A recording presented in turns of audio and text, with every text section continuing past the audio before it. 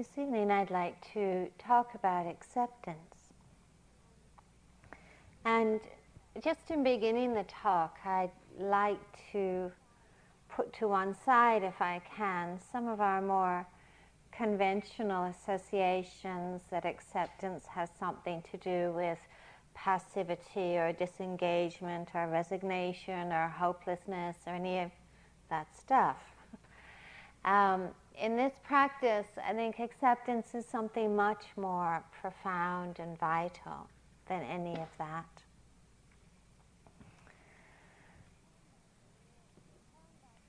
There's a poem by Kabir. It says, "The blue sky stretches out farther and farther. The daily sense of failure goes away. The damage I have done to myself fades. A million suns come forth with light when I sit firmly in that world."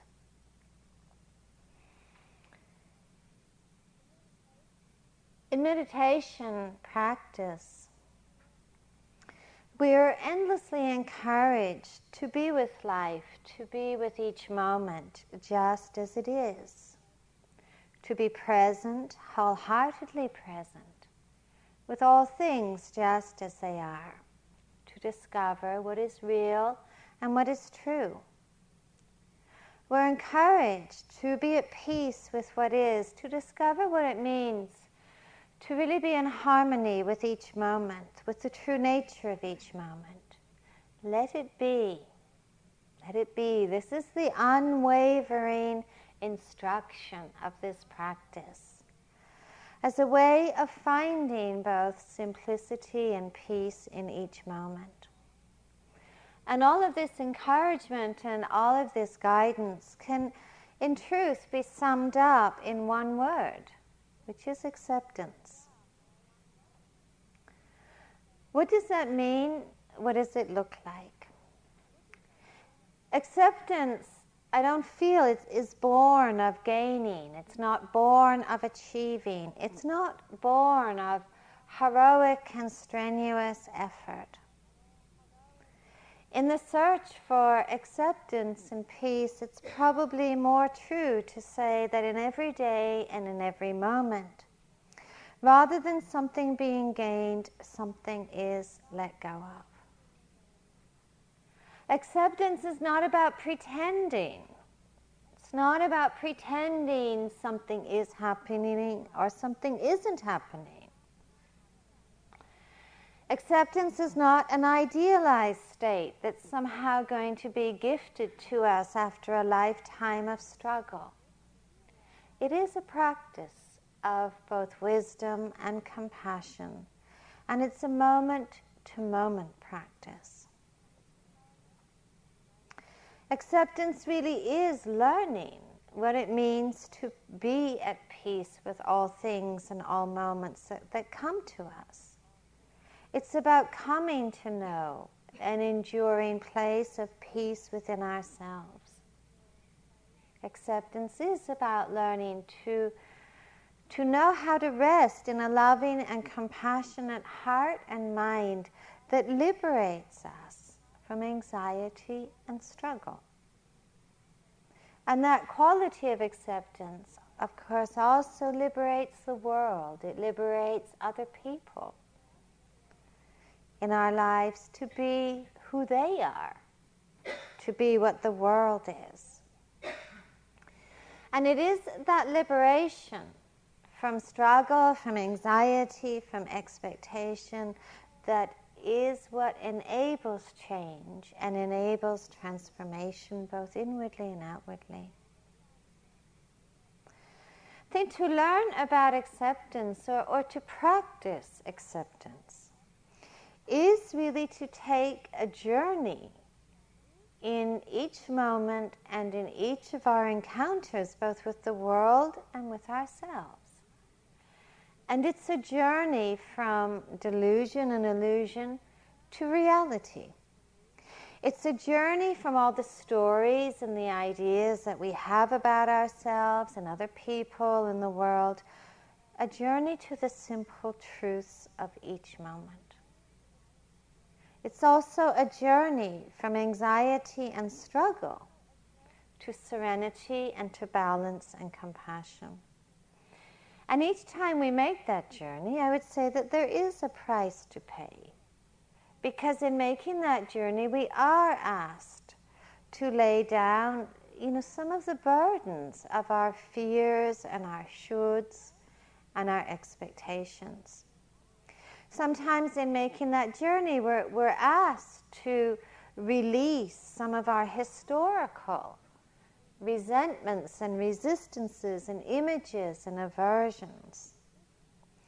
And that seems like a huge thing to do. It seems like, it could be a really high price to pay, a huge demand.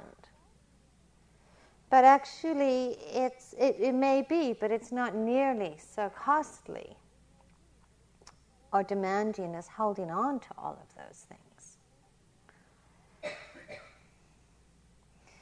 It's worth taking a moment to reflect on how our lives would be, how we would be, if we didn't carry with us any burden, any accumulation of images, of anxiety, of fears.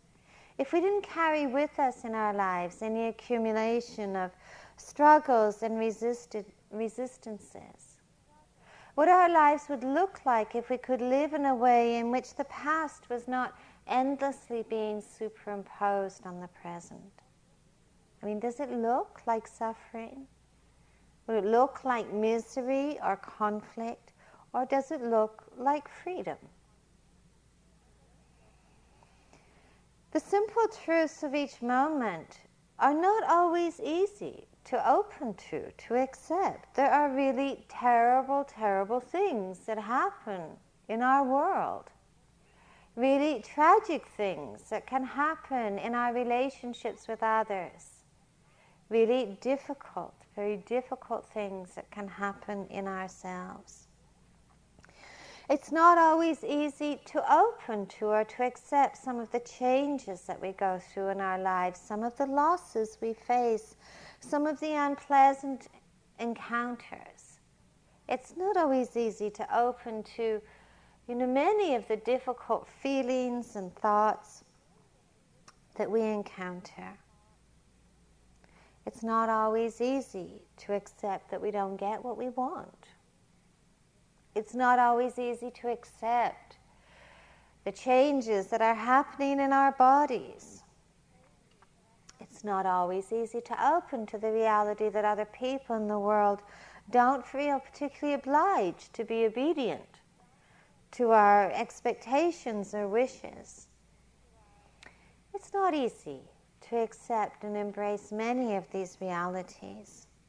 But I think we really are harmed far less by the truths of each moment than by the holding and the cherishing and the clinging to all of the notions that we can carry about how this world should be, how we should be, how other people should be. What is it that we're asked to accept in the quest for freedom and peace? Certainly the changing circumstances of our lives and the fact that life doesn't always work out the way that we hope it to. Sometimes we're disappointed and disillusioned. We're asked to open to the reality that we can't force events and circumstances to mold themselves to how we want, to our expectations, to all of our ideas. We're asked to open to the unpredictability of living, that we live a life without guarantees, and that this is a reality we all share. We're asked to accept the truth of all of the people in our lives, the shadows of those from our past who may have harmed us. We're asked to accept those people in our present that we may struggle with. We're also asked to accept those people we love who may not be perfect. And we are asked to accept ourselves, to embrace the simple truth of ourselves. And this really does mean finding the space within ourselves that can embrace the past, all the things we've done and have left undone, the things that we feel regret and guilt over. In accepting ourselves, we need to find the space to embrace the ways that we may have been wounded or hurt by others. Accepting ourselves also means accepting our present. And all of those places in ourselves that somehow we find ourselves denying or ignoring or rejecting, the demons of our obsessions and stickiness. Learning how to accept ourselves in this moment without reservation, without condition, is truly a training ground of peace and freedom. And it's a training ground for every area of our lives. You know, we see so easily that without that space to embrace what is, our habits of rejection and judgment and condemnation we inflict upon ourselves, and of course they spill over into every encounter and relationship in our lives. And yet when we can find the space just to be with the simple truths of each moment, we also do make peace with all things. We find that when we're resisting, when we're pushing away the past, how much it shadows us, and how much the past becomes our present and our future. When we do find that we're able to find the space to let things be, we actually break up that continuity between past and present and future. Now, there's wonderful lines by Fields where he says, out beyond the ideas of right and wrong, there is a field. I'll meet you there. When the heart lies down in that grass, the world is too full to talk about. Ideas, language, even the phrase each other make no sense. Self-acceptance is a powerful gift. It's a powerful gift to learn how to be with the simple truths of each moment. And it's surely one of the greatest challenges of our lives to know and to discover how to do that. And it's also, I think, very clear that this art of acceptance, this art of embracing, is not a journey we're always that well trained in. You know, I think we are actually born into a culture where I feel like non-acceptance is more the norm than acceptance. And we do internalize many of our cultural inclinations. And if we think about what are the standards, what are the values of a culture of non-acceptance, it's often about striving. It's often about becoming, that we need to strive, that somehow we need to make really heroic efforts in order to become acceptable, in order to become lovable, in order to become perfect. Sometimes the values are that we somehow must earn or win acceptance by virtue of the efforts that we make to fit in with the models and standards of perfection. I think this is a really powerful mythology in our culture.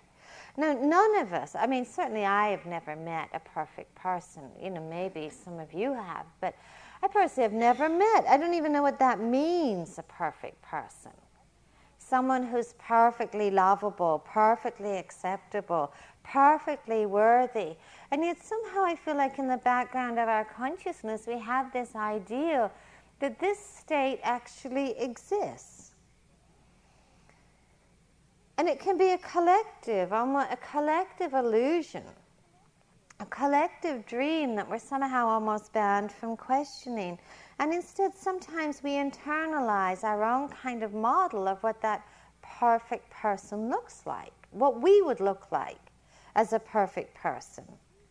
And so collectively, we can unhappily strive together to discover this perfect person.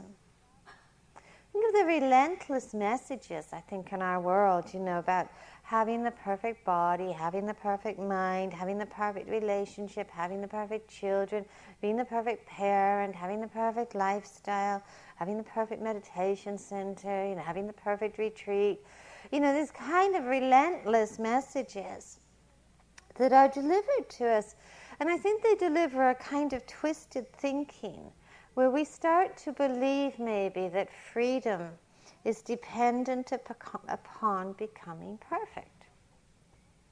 And if we think about what are the companions to those models of perfection, how do we find ourselves responding to those messages? What kind of inner culture do we create when we carry with us models of perfection?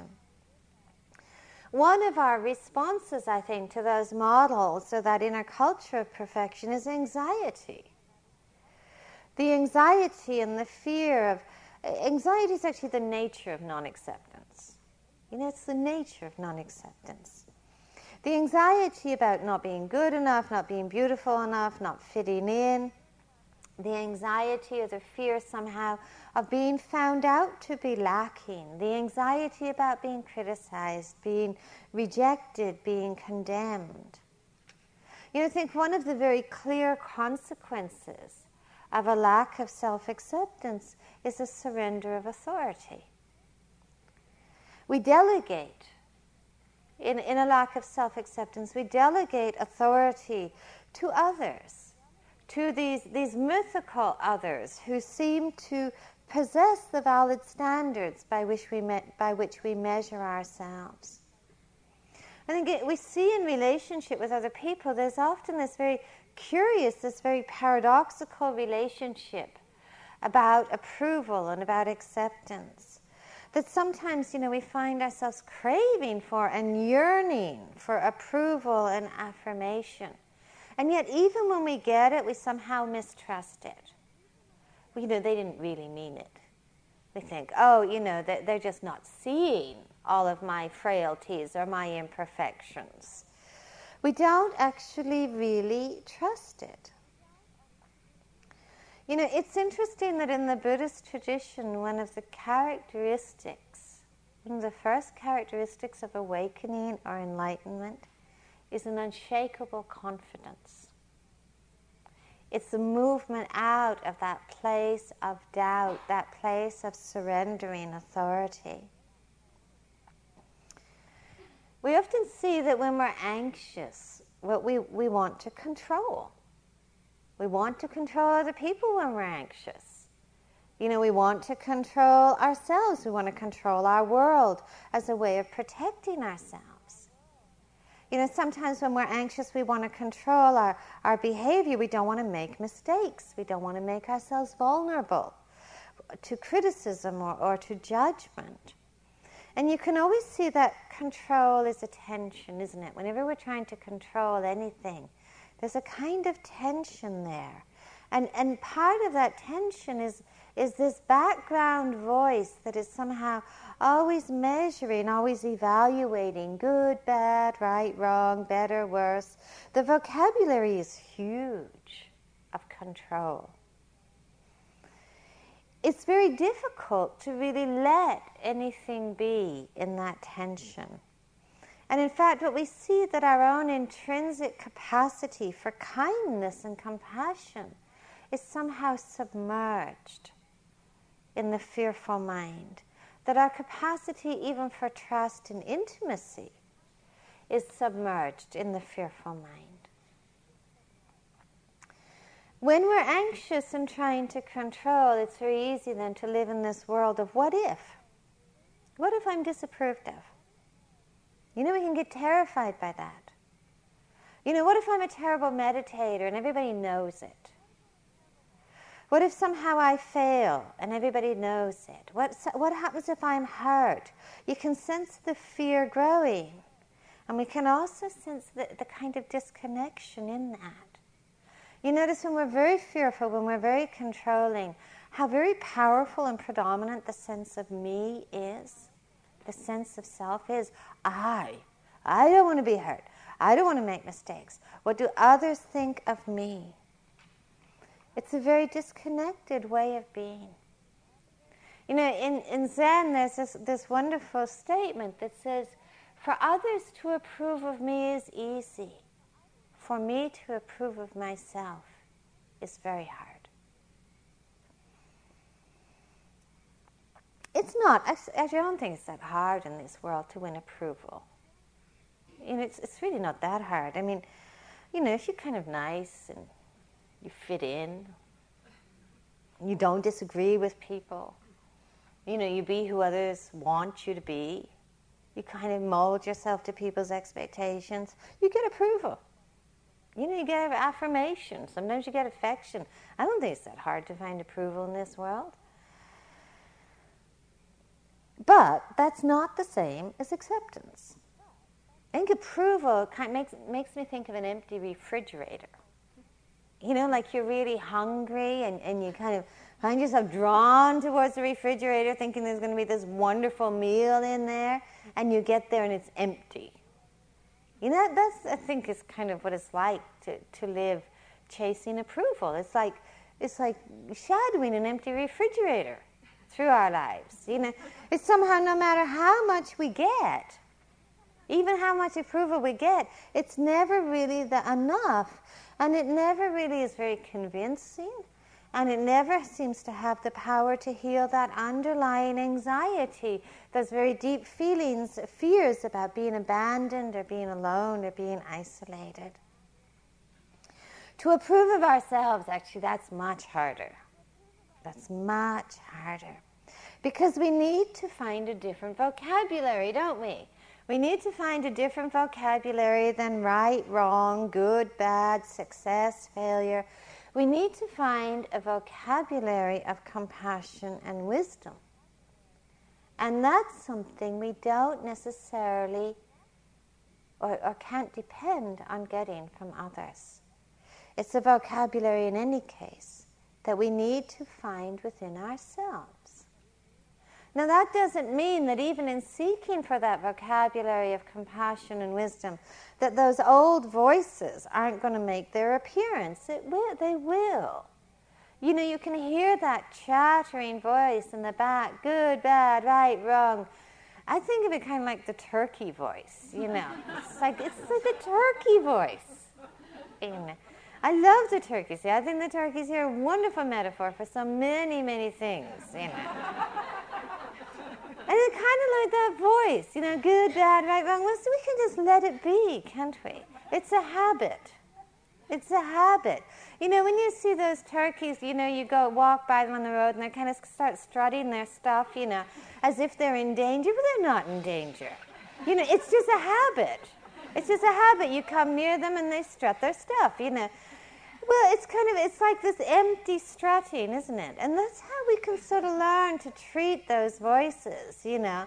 It's just strutting their stuff, you know, they're just ruffling their feathers. But we don't need to take it too seriously. You know, we don't need to believe in it. We can learn to dive a little bit deeper. You know, there's this wonderful line I heard lately that says, I may not be perfect, but parts of me are really excellent. It's great, isn't it? Parts of me are really excellent. That's such a different dimension of being than saying I have to be perfect. Parts of me are really excellent. You know, I took that step in a really excellent way. You know? I breathed that breath in a really excellent way. You know? Today I ate my supper in a really excellent way. I may not be perfect, but parts of me are really excellent. You think how much we really need to find in our lives this vocabulary of wisdom and compassion. You know, what is our world? When we sit here, when we walk here, when we move through this world, well, on one level, of course, the world that we all share is this world of sights and sounds and thoughts and feelings and bodies, you know, and all the things that they do. That's the world that we all share. And there's another world, and that's our response to all of that. How we hold all of that. And that's the kind of like that extra layer that is somewhat unique to us and yet also not unique to us. And we see that how we respond to this world of sights and sounds and feelings and thoughts, that our response is actually what creates the kind of world that we find ourselves inhabiting. And really, a really good question is, do we always need to be defined by the contents of our mind?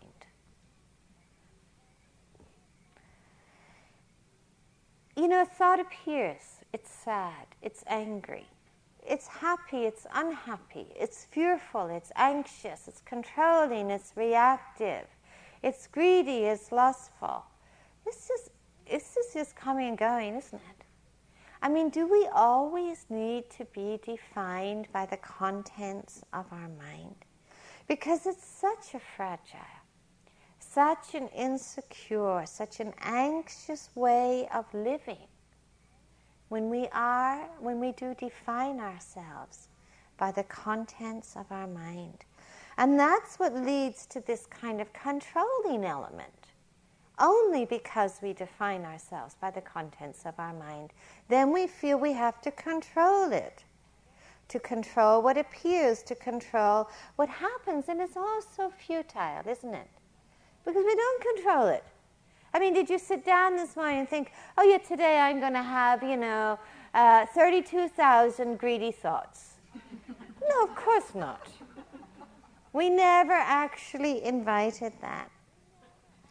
We so easily do define ourselves by the contents of our mind. I mean, imagine this scenario that you go in at lunchtime, very mindfully, very intentionally to eat your lunch. Very mindfully you serve yourself. You're juggling a lot of things. You got your plate, you got your silverware, you got your salad bowl. This is an anxious moment.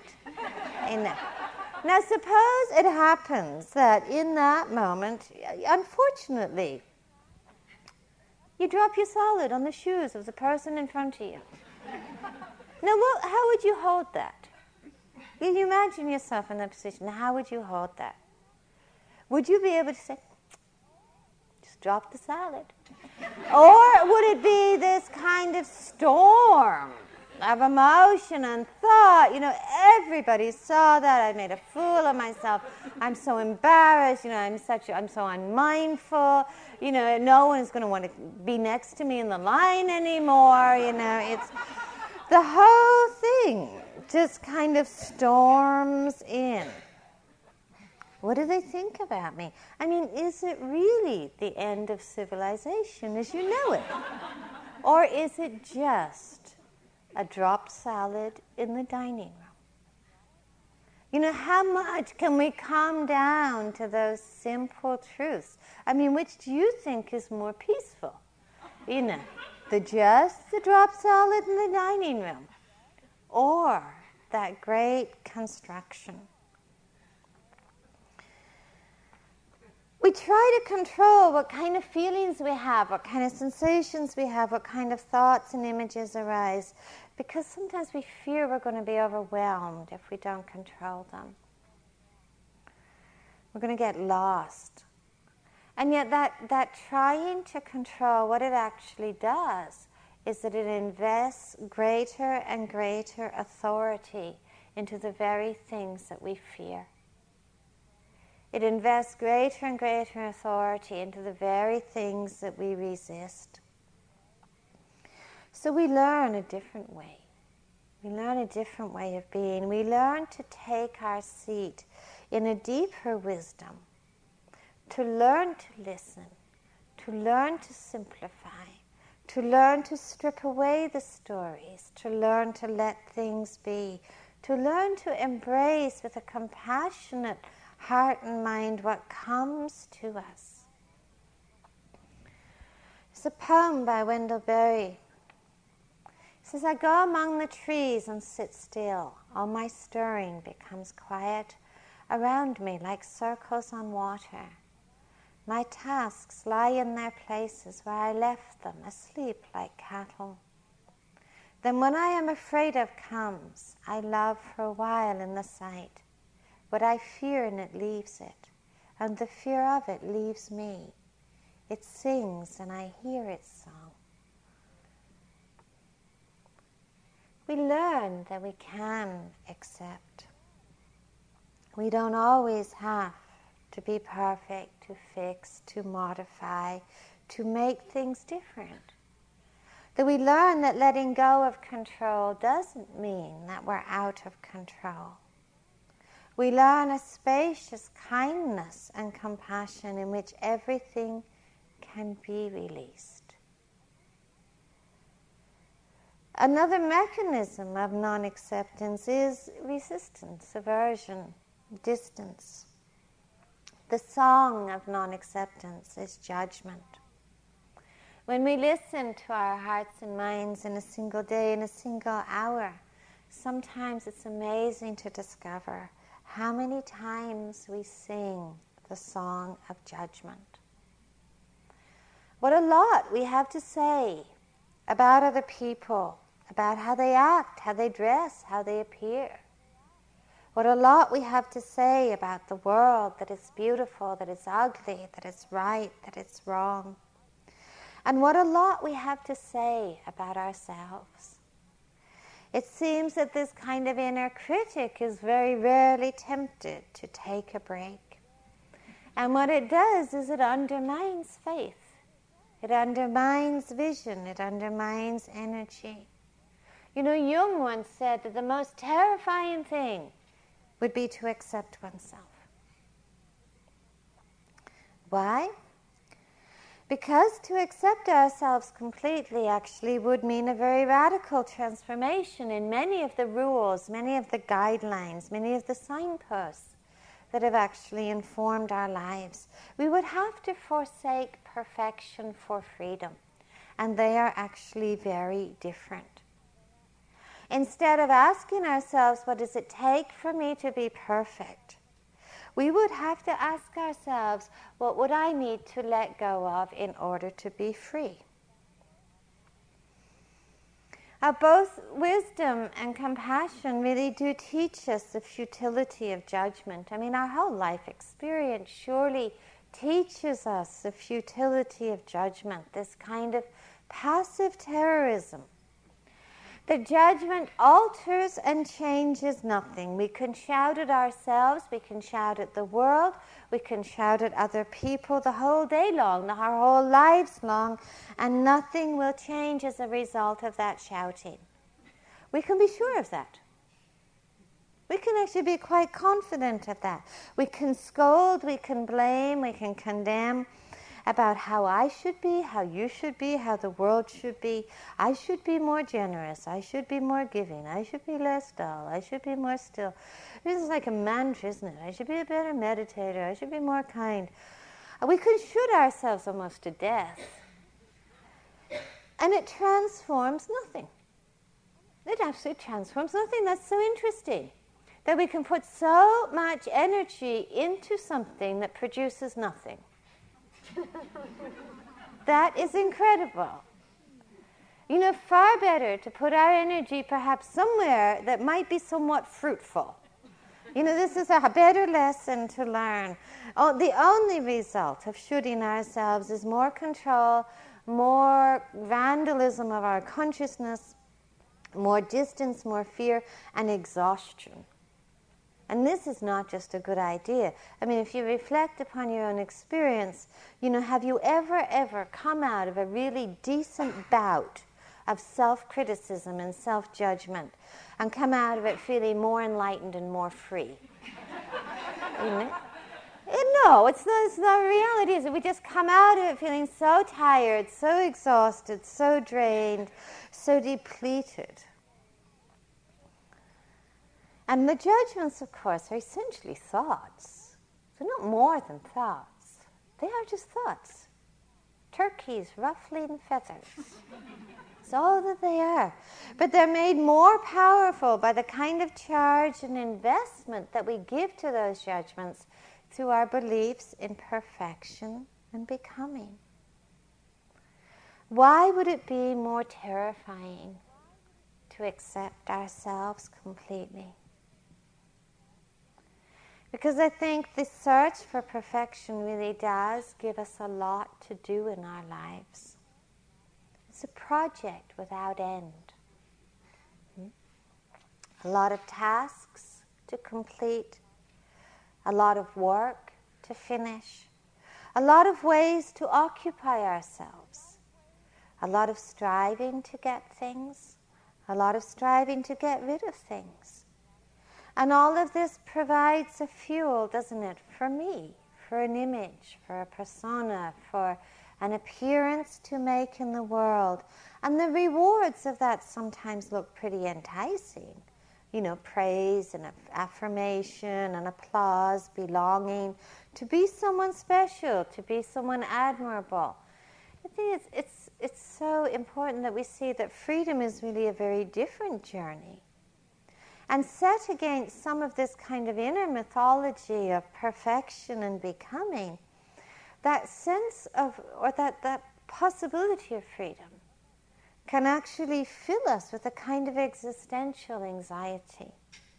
Like, who would we be if we weren't striving? Who would we be if we weren't becoming? Who would we be if we weren't focused upon always becoming more perfect?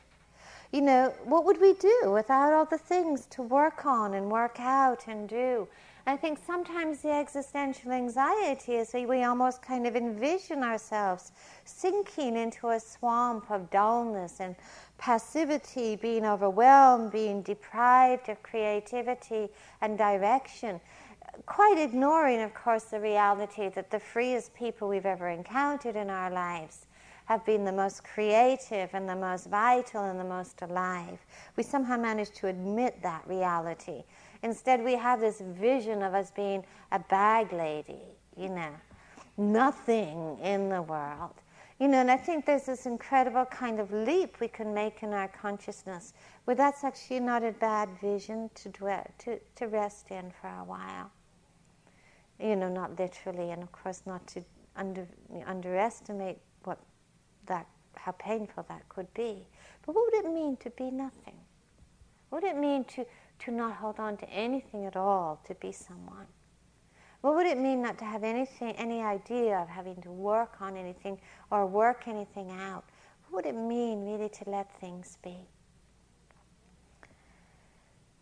We sense that sometimes. We can sense actually that, you know, perhaps that might actually be really a profound stillness of being, a profound freedom of being, where we're defined and limited by nothing and can embrace everything. I think sometimes we get the glimpse of that and then the doubt comes. We say, oh, I can't be free because I have this long list of imperfections, because I have this history, because I have these failures, because I have these obstacles, because I have these shortcomings, because I'm not good enough, because I'm not worthy enough. And maybe after I've modified and fixed and altered all of these, then I can be free. You know, recently, in the last few weeks, I've spent a lot of hours visiting a friend in a psychiatric unit in England, and this woman was sectioned, which means being confined under the Mental Health Act. And, you know, this was a really nice unit. I mean, it had really nice artwork on the walls and, you know, really nice furniture and a really nice garden. And yet, no matter how nice it was, you know, and all of the patients there were encouraged to create more artwork for the walls and decorate their rooms and all of this stuff, and yet no matter how much people did that, the door was still locked. And sometimes I think we can do that inwardly. You know, we want to make it look better, and the door's still locked. And we can learn to unlock the door, you know, which is actually a far more worthy effort than just redecorating a room with a locked door. To be mindful, to discover the freedom of acceptance, we are really invited to look again at those places in ourselves and in our lives, and the people who we relate to, where we feel the most resistance and the most judgment, where we feel the most fierce aversion, where we feel the least acceptance.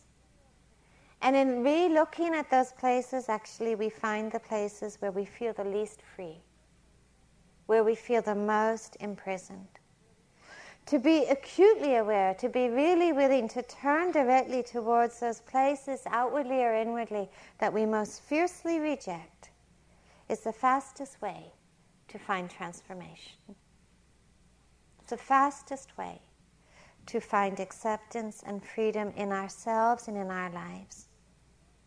We need to be willing to look again at those places of habit and addiction and obsession, of those very closed rooms in our hearts and minds, and ask ourselves, do they truly deserve condemnation or judgment?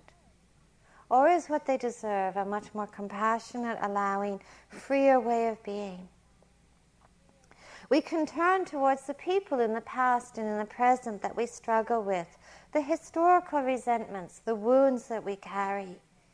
Can we find the space to hold them? Without fear, without demands.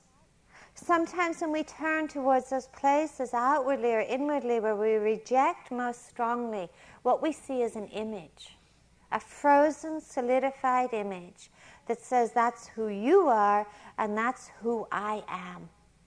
And we see that every time we visit that image, we visit it with old eyes.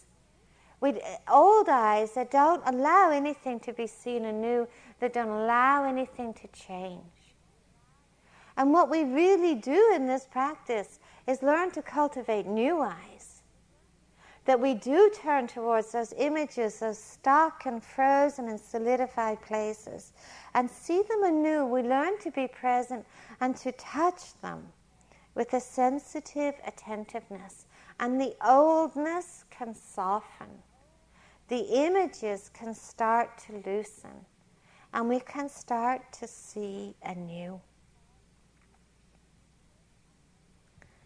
We take our seat in mindful listening, in openness, in interest, and we discover that we can release so many of the fears, so many of the anxieties, without ever being overwhelmed, and we glimpse the possibilities of real change and real transformation. I think one of the greatest gifts that I've ever encountered in this teaching is the gift of faith. The gift of faith. You know, the Buddha once said, if I did not have total faith that it was possible for you to do this, I would not ask it of you. Because I have total faith that freedom is possible for you, I ask it of you.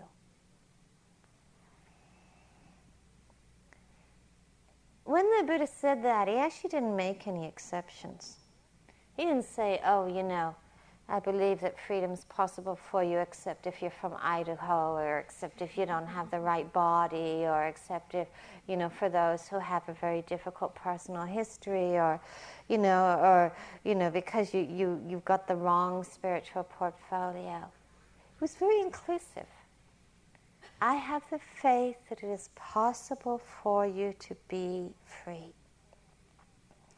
And I think sometimes in our own practice, it's very important for us to learn how to reclaim that sense of faith and vision. Not to be too deceived by those moments. When we do get hooked by the images, the fears, the kind of self-doubts, the condemnations and the judgments. When I meet with people and they recount sometimes the terrible way that they see themselves, of being a failure, of being worthless, of being anxious, of being angry. What I think in those moments, that's just a Buddha with amnesia. It's a Buddha with amnesia. They just forgot. They just forgot who they are. And I think sometimes part of this practice is actually remembering who we are. Remembering we can be a Buddha with amnesia. And we can be a Buddha without amnesia. To be with what is, to be with the simple truths of each moment, the difficult and the easy, the fearful and the reassuring, the unpleasant and the pleasant, the universe of sounds and sights and touches, the people that we love and the people that we struggle with. None of this is actually an obstacle to freedom at all. To learn to be with the simple truths of each moment is to withdraw blame, to release ourselves from judgment, from condemnation, from image, to sit still, to embrace the arisings and the passings. And much to our surprise, in doing that, we don't sink. We are not out of control. We are not overwhelmed. We find peace. Not in the absence of the difficult, but in the absence of judgment. And the mind without judgment is very close to realization.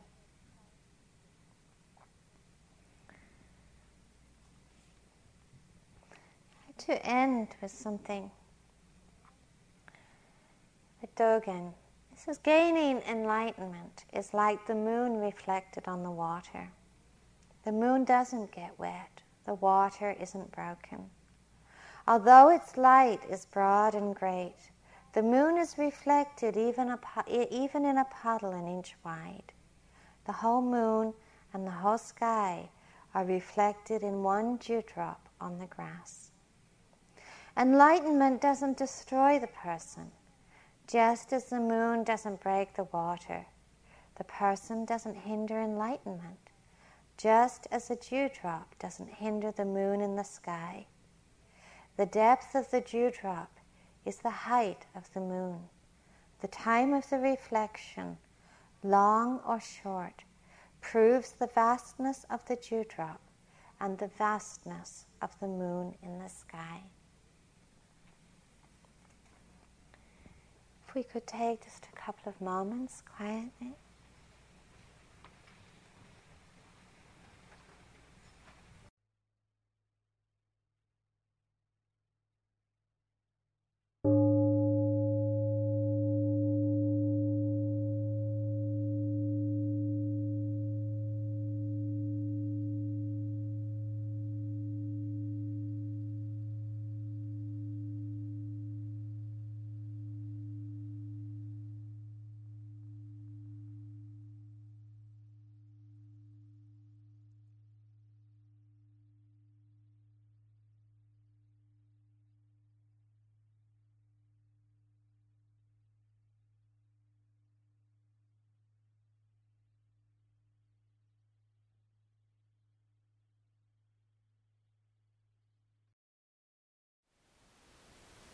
Thank you for listening.